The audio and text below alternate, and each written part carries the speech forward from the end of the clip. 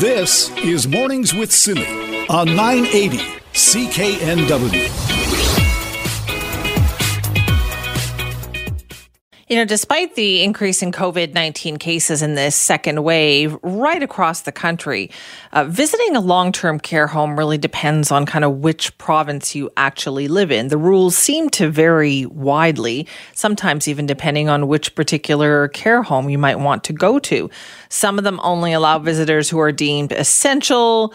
Others find a way to make it work and seem to be more lenient. So we wanted to talk about the complexity of all of this and really the impact it is having on the mental health and well-being of the people who are in those long-term care homes. Joining us now is Dr. Samir Sinha, who's a director of geriatrics at Sinai Health System and the University Health Network in Toronto. Thank you for joining us this morning. Thanks for having me. So what do we know then about what's happening to people? I would imagine it's quite a depressing thing right now to be a resident of a long-term care home. Absolutely, because I think, the long-term care homes and retirement homes have really been the epicenter of the pandemic in so many provinces. This is where we've actually seen the vast majority of our cases and deaths that have actually been occurring so far during the pandemic. And it's where actually 16 staff members have also died as well. So you can imagine that, first of all, many residents who move into these places, especially when they're in the last few years of their lives, the last thing they want to have is be in fear of dying. And number two, be restricted from one of the last joys that one can have is being able to visit with family members and friends. And what does that do to someone? I mean, the elderly people that I know, if you go downhill, it can be a slippery slope. Like it's hard to stop that slide. Absolutely. I mean, all of us, during this pandemic have actually experienced what it's like to not be able to go and, regularly hang out with our family members and friends. We've all felt that, and we know what loneliness starts to feel like. We know what social isolation feels like. Now imagine you're in a building, for example, and you're being told that, sorry, the most you're going to be able to see your daughter or your son or your grandchildren is maybe once a week, for 30 minutes at most. We have to remember that for many folks living in long-term care homes and retirement homes across the country, it's over 425,000 people. We've often had situations where people are visiting their loved ones multiple times a day, sometimes what we call providing not only just social support, but also actually providing essential care. And that's why we call them essential caregivers, when family members or friends are going in and literally feeding their loved ones, actually going and helping out with their personal care, or providing really important social support that can be helpful when someone has dementia, for example, and might be very, very particular about who interacts with them and who they will trust to work with them. And that's why we've really been keen to make sure that we find the right balance between, protecting people in these environments and not completely cutting them off to a source of support that really impacts their health and well-being. Yeah, is there a way to start doing things like right now that might help? Is there a way to kind of bring them back? Absolutely. So, back in March, I think myself and everybody else was in agreement when we said, well, we don't know how this virus spreads. The safest thing we can do is try and limit the foot traffic going into these homes. And that really meant visitor restrictions, really just saying that we're not allowing any visitors into these homes back in March.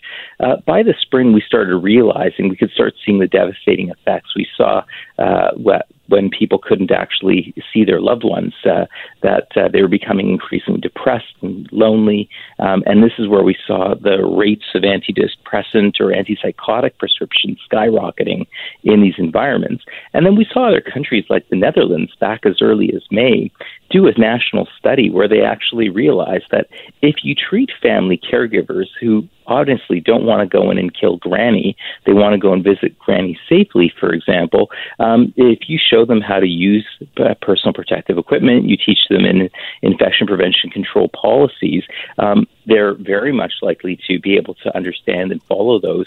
And what they saw in the Netherlands was it didn't cause any outbreaks. Therefore, they actually loosened restrictions. Quebec did so as well, frankly, because thousands of workers just left the system. And the government, I would say cynically, welcomed family caregivers in because without them, who'd provide the care? So in July, our National Institute on Aging, we actually published guidance called finding the right balance. And this is where we talked about how you could welcome both what we call general visitors, but also essential family caregivers back in. Ontario and Prince Edward Island, a number of provinces have followed that guidance, but BC has really still kept a tight lid on this and really also said they'll leave it up to the homes to figure out what they want to do.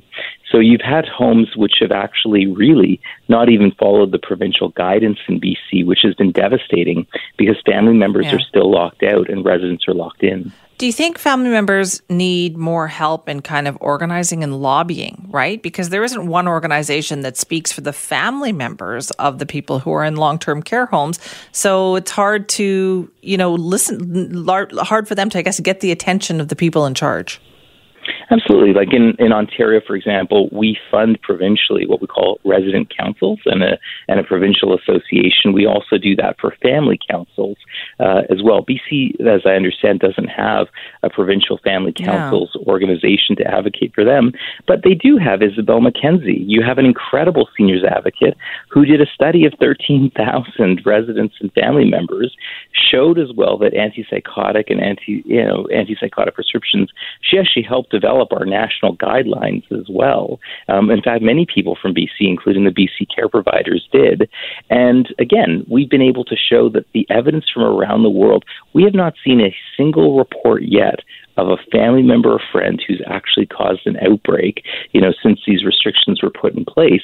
And mainly because the last thing anybody wants to do is go in, with a sniffle and hurt their loved one. They're not necessarily the source of this. And therefore, we have to find a better balance, especially in BC, which has gotten so many things right, frankly, and has been a leader. But in this case is where I've really felt that they've really fallen behind, and it's causing unnecessary hardship and death. I guess, Dr. Sinha, what I worry about, though, is that once we start vaccinating people, and as with human nature, we're going to start thinking about the future and leave all that behind because it was the past and we want to not think about it. And then we won't make the changes that are necessary to prevent this from happening again. Absolutely, right? I mean, we've learned so much during this pandemic on what COVID-19 is, how it acts, how it's different from other viruses, and we've been able to course correct in so many ways. And I'm just so happy to see that, once we put out guidance, we were able to actually change things for the better in so many provinces. But you're right, if we just keep on this, every day that we keep imposing restrictions that don't need to be there, we have to understand that for a lot of residents of BC care homes who don't have many years left in front of them, days and months actually matter. And saying, well, maybe we can hang on with these tight restrictions until April or earlier until we actually get everyone vaccinated. Well, that is one approach. But the thing is that people are literally dying of loneliness, depression, and it's a horrible way to go. And frankly, all of us are going to age one day in BC or anywhere else around the world. And this is the future we can look forward to in a publicly funded system. So if this is what we want, carry on BC. But frankly, I wouldn't put my mom in a home there if this is kind of the way we'd carry on. Dr. Sinha, thank you so much for your time this morning. No, thanks for having me. That's Dr. Samir Sinha, Director of Geriatrics at Sinai Health System and the University Health Network in Toronto, with some wise words there. You wouldn't want to put your family members in the future in a long-term care home either, unless we learn the lessons of 2020, change the system for the better. This is Mornings with Simi. Well, just because it was, Christmas, Boxing Day, all of that, holidays, well, Boxing Day for us anyway, doesn't mean that it was quiet news-wise in the United States. There's lots of drama going on down there. They narrowly avoided a government shutdown, much debate about whether President Trump would sign a COVID-19 relief bill. It really came down to the wire on that one. So let's talk about how all of this unfolded last night. Joining us now is Global News Washington correspondent Reggie Cecchini. Good morning, Reggie. Good morning. Okay, so let's talk about this. Also, something interesting I noticed that one of President Trump's most steadfast supporters, newspaper-wise, is the New York Post, and their front page this morning is telling him to accept the election results and move on. Yeah, look, this is something that is not just coming from the New York Post. It's coming from people inside the Republican Party. It's coming from within the Republican-held Senate, saying to President Trump, look, you had your time to try and fight this. Those fights have failed repeatedly in court, and there simply isn't time for you to continue on. If you want to continue on, try again in 4 years. But this is now just another nudge to President Trump to say the election is over and you lost. Okay, so let's talk about what happened then over the weekend with this COVID-19 relief bill. After saying he wasn't going to sign it, didn't want it, he signed it. He did sign it. We should point out there's reporting that the president was going to sign this on Christmas Eve, and there was supposed to be some kind of spectacle all set up for him, and he decided to change his mind at the last minute. Yes, the president did sign this last night, and it's good news for the millions upon millions of Americans who are desperate for cash right now. The problem is because the president waited a week to sign this kind of overwhelmingly bipartisan supported bill, that is now a week that is going to be lost once the benefits kick back in. Americans will not get that 7 days of cash back, even when they come back retroactively. So the president did sign it, but in doing so, he really did hurt the Americans who need the money most. Okay, and so what happens next now? I understand the date, like January 6th, is really significant. January 6th is significant because that is when Congress is going to certify the results of the Electoral College, which is ultimately going to put an end to President Trump's fight to try and overturn the election. Now, that's not going to stop the noise in Washington. There's a massive rally, kind of anti-Biden, pro-Trump rally that's expected to take over the streets of the city, calling for Congress to overturn the results. It's simply not possible. The Constitution says that Congress is going to certify what these results are. They could lead themselves into debate by people objecting to it, but because there is a majority of Democrats in the House, they are the ones who are going to certify this, and Joe Biden is going to be inaugurated. Okay, as that will be a very interesting, I'm sure, couple of days there. How would you describe the mood of what you're hearing in regards to President Trump these days? Well, look, there's growing frustration, obviously, within the Democratic Party for the president to simply just accept the results and move on. And within the Republican Party as well, there is a growing push to have President Trump ignore the fact that Joe Biden is coming into the presidency on January 20th and instead go out with a bang by, not doing anything that's going to potentially stain or tarnish what is left of his administration. And that was what the call was before Christmas by having him sign this relief bill, because it would give the president kind of that last hurrah amongst his party and his base to say, look at what I did for you. But instead, the president continues to push this narrative that he lost this election because of fraud, which simply doesn't exist. And it really is creating a broken and fractured Republican Party who are trying to move on, but also trying to appease the man that they understand could control their political futures. Right. And now we've got the January 5th as a big day as well, right? Because isn't that the day of the election in Georgia? Yes, there's a runoff election in Georgia, January 5th. That's obviously where the eyes of the Republican Party are right now. This is a crucial election for them. If they lose both of those seats, Democrats, will ultimately control all branches of government and easily pass through anything from the Biden-Harris agenda. So there's kind of an enormous push here by President Trump and by Mitch McConnell to ensure that these two Republicans retain their seats. It's going to be close. It is looking like Republicans may end up taking both seats back and kind of keeping that majority out of reach for the Democrats. But this is going to be a big crucial moment for the U.S. An election one day, the certification the next day, all mixed in with protests. Oh, boy. All right. You're in for an interesting couple of weeks then, Reggie. Thank you. Thank you. Reggie Cecchini, our Global News Washington correspondent. That front page of the New York Post is a bigger deal than you might think. This is a paper that has very reliably been one of the most pro-Trump, papers and media outlets in the United States. But their editorial, huge front page, headline on this where it says, Mr. President, stop the insanity. You've lost the election. Here's how to save your legacy. This is Mornings with Simi. Well, did the flaws in our public health system here in Canada leave us more vulnerable to the COVID-19 pandemic? That is the issue that is kind of unpacked in a great piece in the Globe and Mail newspaper over the weekend. Joining us now is the person who wrote it, Grant Robertson, Globe and Mail journalist. Grant, thank you for being here. Thank you. Good morning. Let's talk about the premise of the piece here. Where do you think Canada could have done better? Well, the most important piece of it, I think, is the question of could we have had better intelligence in the weeks and even months leading up to the pandemic? And that seems to be where the big gap is that we uncovered in our article, in that in past outbreaks over the past 25 years, Canada had a really good system of watching for outbreaks, and it worked with the WHO and actually fed a lot of information to the WHO, looking for signs of trouble around the world. Very effective during SARS, very effective during H1N1, and it was great at detecting problems with Ebola and Zika even. And that function really eroded and almost vanished before this pandemic. Where did it go wrong then? Like, when did that start to happen? It started to happen over the past 3 or 4 years, but really around 2018, the government inside the Department of Public Health started to look at its system and thought, well, this is too international focused. In governments, there's always pressure to use resources elsewhere. And so they looked at it and said, well, we could use this capacity for domestic health issues. They actually reallocated resources in one case to, tracking things like the spread of syphilis within Canada and other things that didn't involve pandemic detection. And what they did is they pulled resources away from pandemic detection towards more domestic things.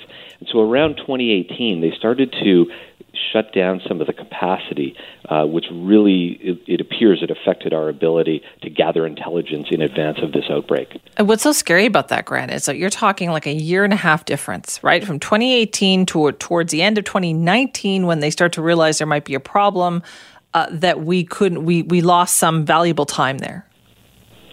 Exactly, and what epidemiologists have told us is time is everything in an outbreak. If you can mobilize certain functions days or weeks, faster, or even throughout, it's not even the first moment that the outbreak is known. It's after it's known even, and you can gather intelligence and it can inform your decisions faster throughout and make those decisions with more urgency.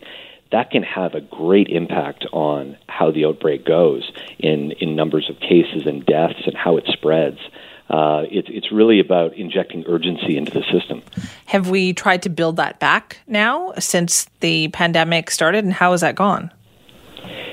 From what we can tell, they've tried to rev up the system they've had, but people inside the department have told us, it's been constrained because it didn't have the capacity that it once did.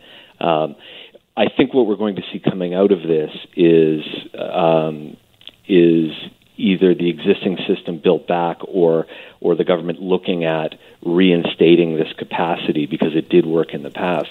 We're already seeing the Auditor General has launched an investigation into this matter, and the Health Minister has launched an internal review into the decisions that were made inside the department by various management functions as into what went wrong. So is there, do you think, an acknowledgement that, hey, we made a mistake here?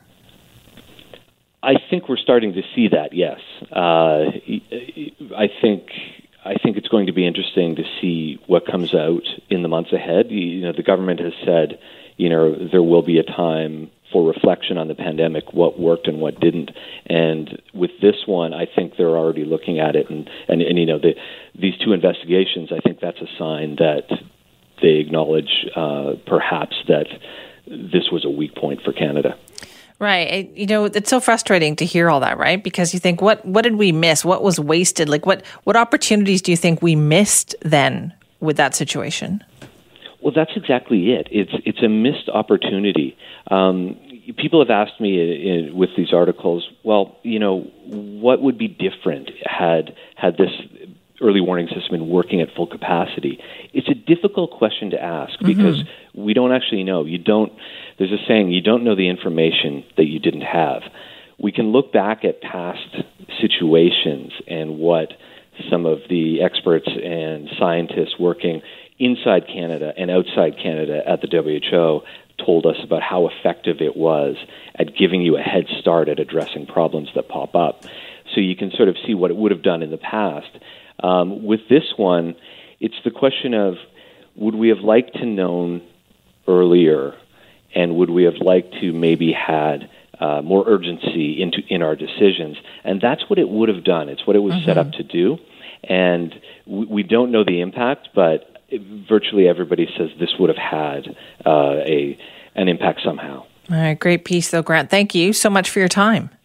Thanks so much. That's Grant Robertson. He's a journalist with the Globe and Mail newspaper, and you can find this piece online, actually, at the Globe and Mail's website. But essentially, they took a look at flaws in the public health system in our, federal system, and essentially whether or not the kind of standing down that they did starting in 2018 impacted our response to this pandemic, and potentially it left us more vulnerable than we could have been. So what could we have done better? Check out his piece online. This is Mornings with Simi.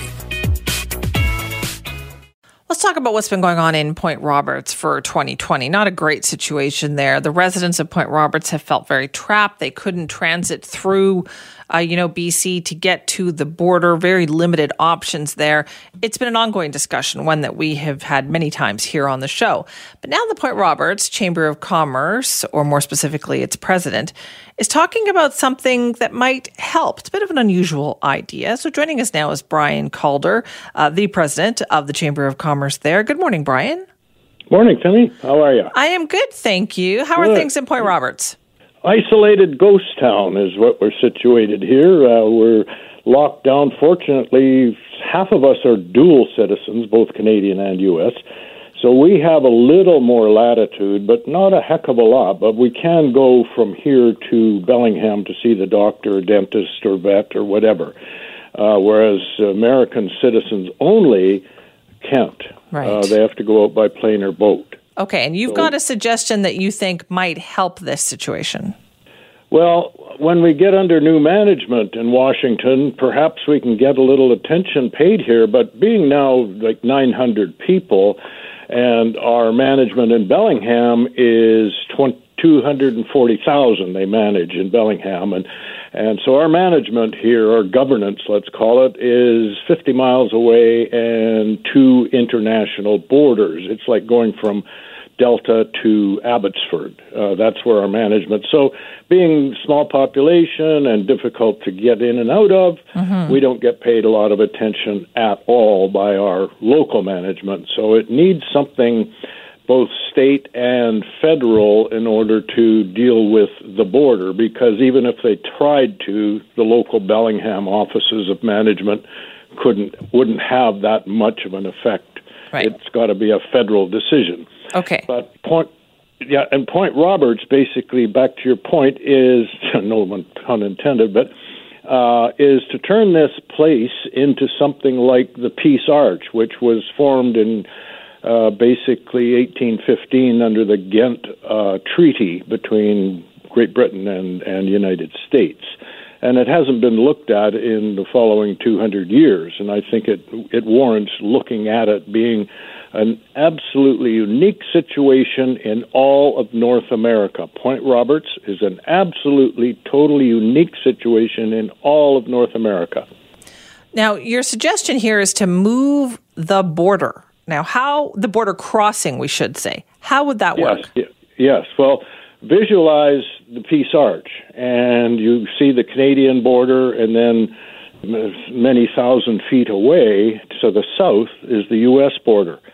If you did the same thing in Point Roberts, in my submission, you would leave the Canadian border where it is in Point Roberts Delta right now and move the U.S. border to the marina, which is our south shore. As you know, we're surrounded 3 sides by water and the Delta border. And in that zone of the 5 square miles of Point Roberts, you'd have an area similar to the Peace Arch where U.S. and Canadian citizens can commingle and not have to clear immigration unless they cross the other border. Right. So someone from Vancouver or Delta could come into Point Roberts, and as long as they didn't take their boat out of the marina, in other words, cross that new line, then they wouldn't have to declare immigration and do all of that interrogation stuff. Right. But Brian, I think most people go down to Point Roberts, and I know because I used to live in South Delta, is to get some gas, pick up a few groceries, some milk or whatever. How would that work? How could you have businesses operating in this kind of no-go zone? Well, I think they'd still be under U.S. jurisdiction and U.S. law vis-a-vis sales tax, remittances, and like property tax, etc. All of that would stay the same. The U.S. citizenship would stay the same. In other words, the ones that are strictly U.S. citizens here now would maintain that and report to tax-wise to the U.S. government as they do now. Duals like me would still pay to the U.S. government, which I do now. In fact, I pay to both. I think that basically it's just to cover an immigration issue. It's not to govern the business side of it. Business side of it would stay the same. They'd still pay their taxes to the U.S., etc. Interesting idea. Brian, thanks for explaining it to us this morning. Thank you very much for your support on the plight of the Point. Yeah, we are thinking about you guys. That's Brian Calder, president of the Point Roberts Chamber of Commerce, talking about their idea to kind of help the Point Roberts situation by moving the physical border crossing. This is Mornings with Simi. Let's talk about a story in the news over the last 24 hours or so. It is that first case of the COVID-19 variant that had been discovered in the UK has been found in British Columbia. Ontario is reporting 3 cases as well in total. So we wanted to know, how infectious is this new strain? Is it impacted by the different vaccines that are now available? So joining us now to talk more about all of this is infectious disease expert and host of the Super Awesome Science Show podcast, Jason Tetro. Hi, Jason. Hello there. I guess you have been reading up on this all weekend long, because for you in 2020, the news doesn't stop, does it? No. But you have to realize something. Viruses, whether it be SARS-CoV-2 or influenza or HIV, they all mutate. They all have these lineages, these variants. And so when I heard about this variant that came out in the UK, I kind of scratched my head going, okay, sure, there's a variant, yay. And the thing is most variants will mutate in a way that makes them better inside the host of that they're currently in. So, they may have come from bats or pangolins or whatever, and now they're in humans. And so they're going to mutate or adapt, as we prefer to call it, so that they replicate better and they transmit better. Right. So none of this is really intriguing from a virological perspective. It's just sort of what we were all expecting. Right. And when you say better, though, you mean not better for us, but better for the virus. Like, it is becoming more efficient and better at what it is doing, which is wreaking havoc.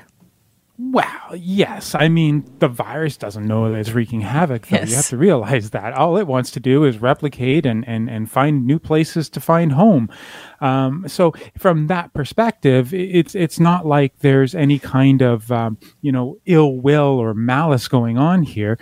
These mutations happen as a result of something called fidelity within the ability of the virus to replicate itself. And believe it or not, humans have the same mutational capacity. It's just that ours is very, very low in comparison to a virus, primarily because we have so much DNA versus what they have in their RNA. So we've been doing this all along, though, haven't we? That is, tracking the virus for mutations. And this isn't the first time that we've noticed a variant. Oh, no, not at all. I mean, the virus that's here in Canada is known as lineage B.1.1.121. I mean, the fact of the matter is that there are numerous different lineages or changes that have occurred, and those variations have occurred basically since we first saw the virus in Wuhan in China. The reason that it's become a little bit more interesting is because the mutations are happening in an area of that spike protein, that protein everyone's heard about that that essentially helps the virus get into our cells. And as a result of that, people have started wondering, well, is this going to change the way that the virus can act in terms of infection? And the answer is yes. And also resistance to treatments and vaccines. And it seems like the answer for that, thankfully, is no. Okay, so the vaccines, is from what we can see, are still effective against this variant. Yeah, and the reason is that the vaccine, whether it be Pfizer, Moderna, AstraZeneca, or Johnson & Johnson, is using the whole spike protein. Now, it's a huge, huge molecule. And so as a result of that, it gives the immune system a lot to work with in terms of developing a memory. So initially, and believe it or not, Pfizer actually had a version 1.0 that was only focused on the what we call receptor binding domain, or RBD. And that wasn't very effective. So they went to that long whole protein version 2.0, and it worked like a charm. So the reason that we're not worried about this variant is because it's just one spot within this larger context of a molecule that is the spike protein. So there should be no problem. We might lose a couple percentages of effectiveness, sure, but I mean, when you start at 95%, you know, coming down a few ain't all that bad. Right, but I guess we are concerned here because this variant shows that it spreads faster, and we're kind of in a race here, right? Well, we want to get enough people vaccinated so we can slow down the spread, and now we found something that spread even faster. Yeah, I just have to say something. It's still the same virus. So the ABCs, airway, breathing, and making sure you know your contacts, that hasn't changed. And it is a preventable virus. So whether or not there's been a change in the receptor binding domain of the spike protein of the virus or not, shouldn't stop you from doing what you know you can do to prevent this from spreading. That's the one thing I don't understand is why does its ability to transmit 50 to 74% better going to change the way that you've done everything to make sure that you prevent it in the first place? That's if you're doing everything, right, that you should be doing. Well, and I think that's the big problem that we're facing, right? Is that we have seen lots of people sort of decide that, well, this virus doesn't mean anything to them, or they're not going to follow whatever it may be, the masking or the bubbles or anything along those lines. And we've seen over the last 4 to 6 months what happens when we have certain groups essentially not following those guidelines. We saw that in the 20s and 30s. And then over the last few months, we saw that intergenerational dispersion or spread. And we saw it going into the older generation where they do require the hospitalization and unfortunately the ICUs and deaths. Right. And so, you know, we know how to prevent this thing, whether we have a vaccine or not. So, Jason, this would seem to me good news about this variant then, because sure, it's more contagious, but it's not more deadly, which I think, which is stuck in a lot of people's minds. As I recently read a book about the great influenza, right, of the early part of the 20th century. And when that mutated, it did become more deadly. Oh, yeah. I mean, that mutation has become sort of legendary. And when you look at what we're going through right now, these mutations, while they are changing a little bit of how the virus interacts with humans, it's nothing like the E627K mutation that happened in the 1918 influenza strain that went from basically zero probability of dying to upwards of 10 to possibly 20%. Okay, so for now, you think people should just keep calm, keep doing what you're doing, despite all this stuff in the news about the variant? Yeah, I mean, just keep on what you're doing. If you've been able to prevent the virus from getting inside of you, inside of your bubble, inside of whatever, just keep on doing that. We're going to get to the vaccine sort of much more, I guess, efficiently as we run into 2021. By around, Valentine's Day, we should be at a point where we're really looking at the end of the pandemic, which should probably end around sometime August, September. And so just keep on doing what you're doing. We've gotten this far. We're past the halfway point, and, let's just get ourselves to the finish line. And also, we sequence the genome of all these different variants, Jason. Why do we do that? What do we hope to learn? Well, what we're doing is we're essentially finding out whether or not there are any kind of significant mutations or variants that occur that may have, significant effects of the way that the virus essentially infects us, the pathogenesis of the virus. But another thing that we want to do is we want to get a very good handle of this virus to understand how it sort of exists in the environment. And one of the best ways to do that is look at its genetic code and see how it's been changing. We used to think that coronaviruses, they didn't mutate that much. They didn't adapt that much.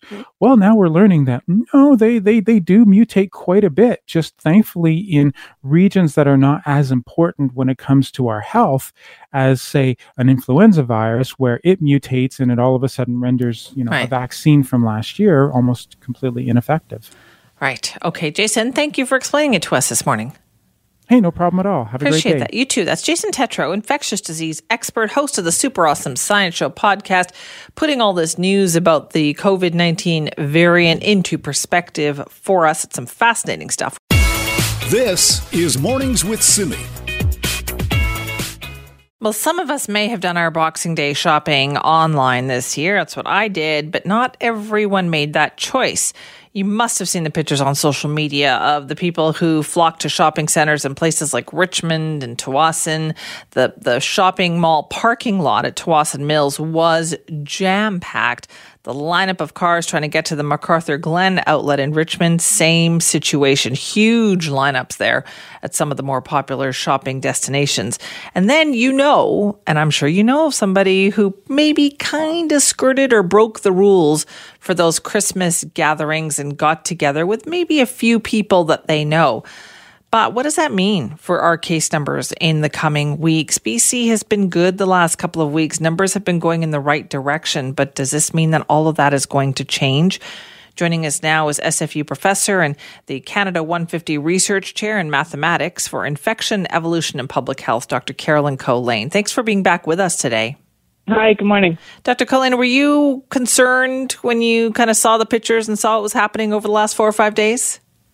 Yeah, I think this is a concern. As you say, people are shopping, people are getting together, and we need that. And I think this idea that we don't ever see anyone outside of our own immediate household, that's completely tenable for a few weeks. And initially, it was a couple of weeks, and then a few more weeks.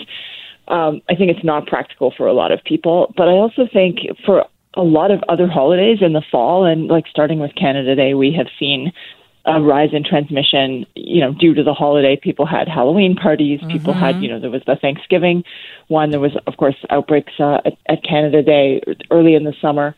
And so I wouldn't be at all surprised if we see that again. And if we see it more so reflecting how important Christmas is and how, people's holiday patterns in the past. I understand that for for a lot of people, Christmas is very important, but is in-person Boxing Day shopping that important? Right. You do wonder. Yeah. That's true. And I think it follows on the importance of Christmas, I guess, that there's this gift giving and exchange that happens, and there's a consumer burst, and it's important for retail, and I guess it's important for people as individuals. So I do think it's worrying. I hope that, in malls, even if they were busy to get in, I remember when I did go to Metrotown way back in the summer, there were lines outside of shops, people were distanced, and I hope that it was like that inside, and that people were quiet and wearing masks, because that does help. But I think, any of these things are small risks for transmission, but if you have millions of small risks, you do have some risk. Exactly. So what are you going to be looking at kind of numbers-wise and paying attention to in the next few weeks? Yeah, that's a great question. I think we'll see increases in numbers. I don't think we'll continue to see sustained decreases, but hopefully this burst of activity is a one-off, and we will be able to go back. We know now that British Columbians, when asked to do this, even if we don't do it perfectly, most of us follow the guidelines most of the time, and we all know people, as you said, who got together with a few others. Even if that's true, we've mostly been in decline since early November, and we can keep doing this. I would worry a little bit, of course, about the burst in transmission following this burst in contact, but also about fatigue and people, not being able to sustain this level of distancing for 6 months. And so I think we need to establish something else, something with wider testing, asymptomatic screening, smell testing, maybe home testing, maybe, where we can support a higher level of reopening than we can with our current testing, symptomatics, and contact tracing, because that's limited, and that's why we have to keep doing these distancing measures. Do you think, is this complacency, or is this just people saying, I just can't do it anymore? Yeah, I don't know. It's probably different for different people. I imagine for some people, it's complacency. It's been a long time for the pandemic. Most of us in BC still don't know a lot of people with COVID or who've had COVID and been severely affected by it. Some of us do, who are international people or the occasional in BC. But I think that lack of direct experience is a bit part of it. And I also think fatigue is part of it, because the way we've done this here, we've placed by far the majority of the burden on people's individual social lives and individual choices. Yeah. And that's really empowering, but it's also a bit vulnerable because individuals can change those choices quite easily. Is there another way to approach it, do you think, than rather than empowering the individuals like that? Well, I think it's great to empower individuals. And of course, fundamentally, this is an infectious disease that can spread when people don't have symptoms. So there's not a lot else we can do. But I do think we should be looking at home testing. I think we should be looking at massive testing and rapid testing and supporting being able to act on those tests. Because now the technology is there. There's new data about the smell test. There's also, I think we have a new understanding about how much distancing we're going to need to do to use only symptomatic testing and contact tracing. And it's a lot. And so that means we should be looking to, the film industry is doing it. Colleges in the U.S. are doing it. Some places are piloting it. And we're piloting it a little bit. But we've been a bit reticent to scale up the testing in Canada generally. We didn't kind of take the summer and say, okay, we know what we're going to need. We're going to need massive abilities to screen and to reduce importation so that we can maintain things in a much more open way. We just sort of kept on with, let's roll out another massive distancing measure when things get bad. And I think there was some wishful thinking there. So I think hopefully we can take January and take stock and really plan for the next 8 months and hopefully plan in a way that doesn't rely on people just not ever seeing anyone they don't live with. Yeah, hopefully. All right. Thank you so much for your time. Thank you. That is Dr. Carolyn Collane, who's the SFU professor in mathematics for infection, evolution, and public health. This is Mornings with Simi. Okay, on this post-Christmas Monday, let's talk about a good news story. I love ones like this. It's pretty inspiring. So to tell us all about it, joining us now is Nelson Mendonca, who's the founder of a knitting group with the Phoenix Society. Good morning, Nelson. Good morning, Simi. Thank you so much for joining us. Can you tell us a bit about the Phoenix Society? What is it? The Phoenix Society is it's a place where it deals with addiction, helps with homelessness. It's where people come to deal with issues with drugs and alcohol. And it's a treatment facility where you enter a 90-day program. And when you complete the 90 days, there's a possibility of staying and moving into transitional housing here, or they will help you find a place to move on to and help you with school, work, all that kind of stuff. So, right. You chose to stay. I did an application and I was approved to stay. Okay. And tell me, how did you come to Phoenix? What addictions, what issues brought you there? My issue was drugs. I spent a lot of time incarcerated. I was incarcerated just before I came to Phoenix. And then once I dealt with all my charges, I came to Phoenix and entered their 90-day program, and just kind of went from there. Right. But Nelson, you're now known for something very different from that, because somewhere along the way you learned how to crochet. I learned how to loom. I've never picked up knitting needles. I don't know how to knit. Looming is a form of knitting, I think. It's all kind of new to us. And I actually learned it while I was incarcerated. We were making toques for homeless people last Christmas, and I made a couple toques while I was in there. And then when I got to Phoenix, I don't know what it was. I just had really bad anxiety just from being released, and I didn't know anybody here, and it's just kind of the only thing I remembered. And I just went and bought some yarn and a loom and just started making a toque for myself or for my family. And before I know it, everybody was asking me what I was doing. They wanted to learn, and it just kind of went from there. Yeah, you've got a group now, right, of people at Phoenix who do this with you. Yeah, my old treatment floor, I finished the 90 days. It just kind of got passed on to the next guy. If it wasn't for these restrictions here, because we're isolated to each floor, right? Because there's 4 or 5 floors here, and there's way more people that would want to get involved. It's hard to get everybody connected and stuff. But we have a pretty odd group of guys knitting tubes right now. So. Okay, but how many have you knit? Because I know you've been passing them out and giving them away as well to homeless people, right? We had a big pile going. A lot of the guys were sending them home to their family for Christmas. We sent quite a few to a women's recovery center. We sent a huge box out to Abbotsford that were donated to the homeless. We have like 30 infant tubes that we're saving. Once these COVID times are over, we can donate them to the hospital. We just give them to friends, staff, people around here and stuff. So, what do you get out of it, Nelson? Like, obviously, it feels something in you, right? That it helps soothe you somehow. What do you think that is? Honestly, I think it just kind of like grounds me a little bit and keeps.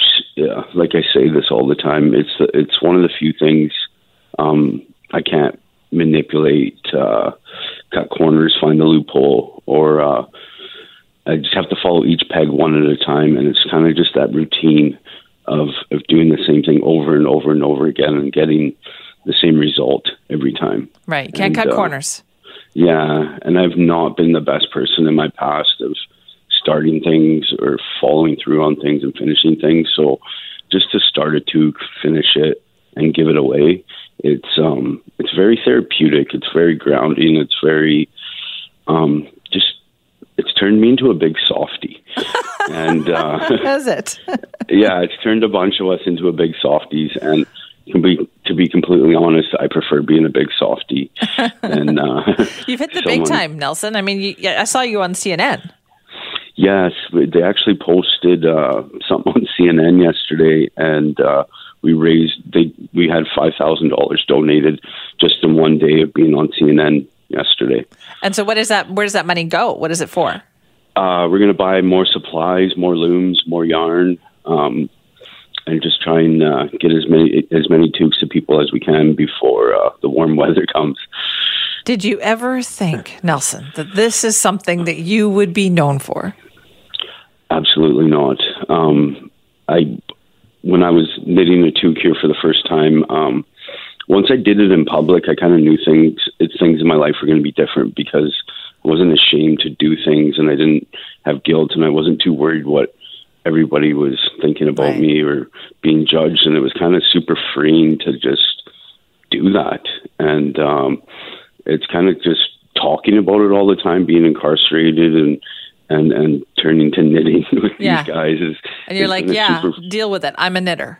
Yeah, exactly. Right. Like, and it's kind of helped a lot of the guys too, because we're not sitting around talking about all the negative stuff in our past or all the horrible things we might have done or in our addiction and stuff. It's just, we're sitting around talking about doing good and making toques for kids and for infants and for their family and trying to figure out new styles and stuff.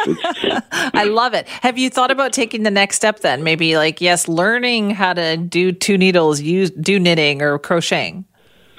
We have many ideas going right now. We're branching out into scarves right now. We have a loom for socks. We're going to try socks here pretty soon. Who knows? The guys come up with some great ideas and stuff. So we finally just mastered the art of a pom-pom. So I love it. Yeah. So we got big pom-poms, small pom-poms, medium pom-poms. Well, if you ever need any help with that, or we can assist you in any way, Nelson, you let us know. Okay. Okay. No problem. Thank you so much for telling us your story. We appreciate that. Thank you so much for having us. That's Nelson Mendonca. He is the founder of this knitting and looming group that they are connected to the Phoenix Society. It is it's in BC here. And what they're doing is they are looming and knitting. their way through their anxiety and their issues.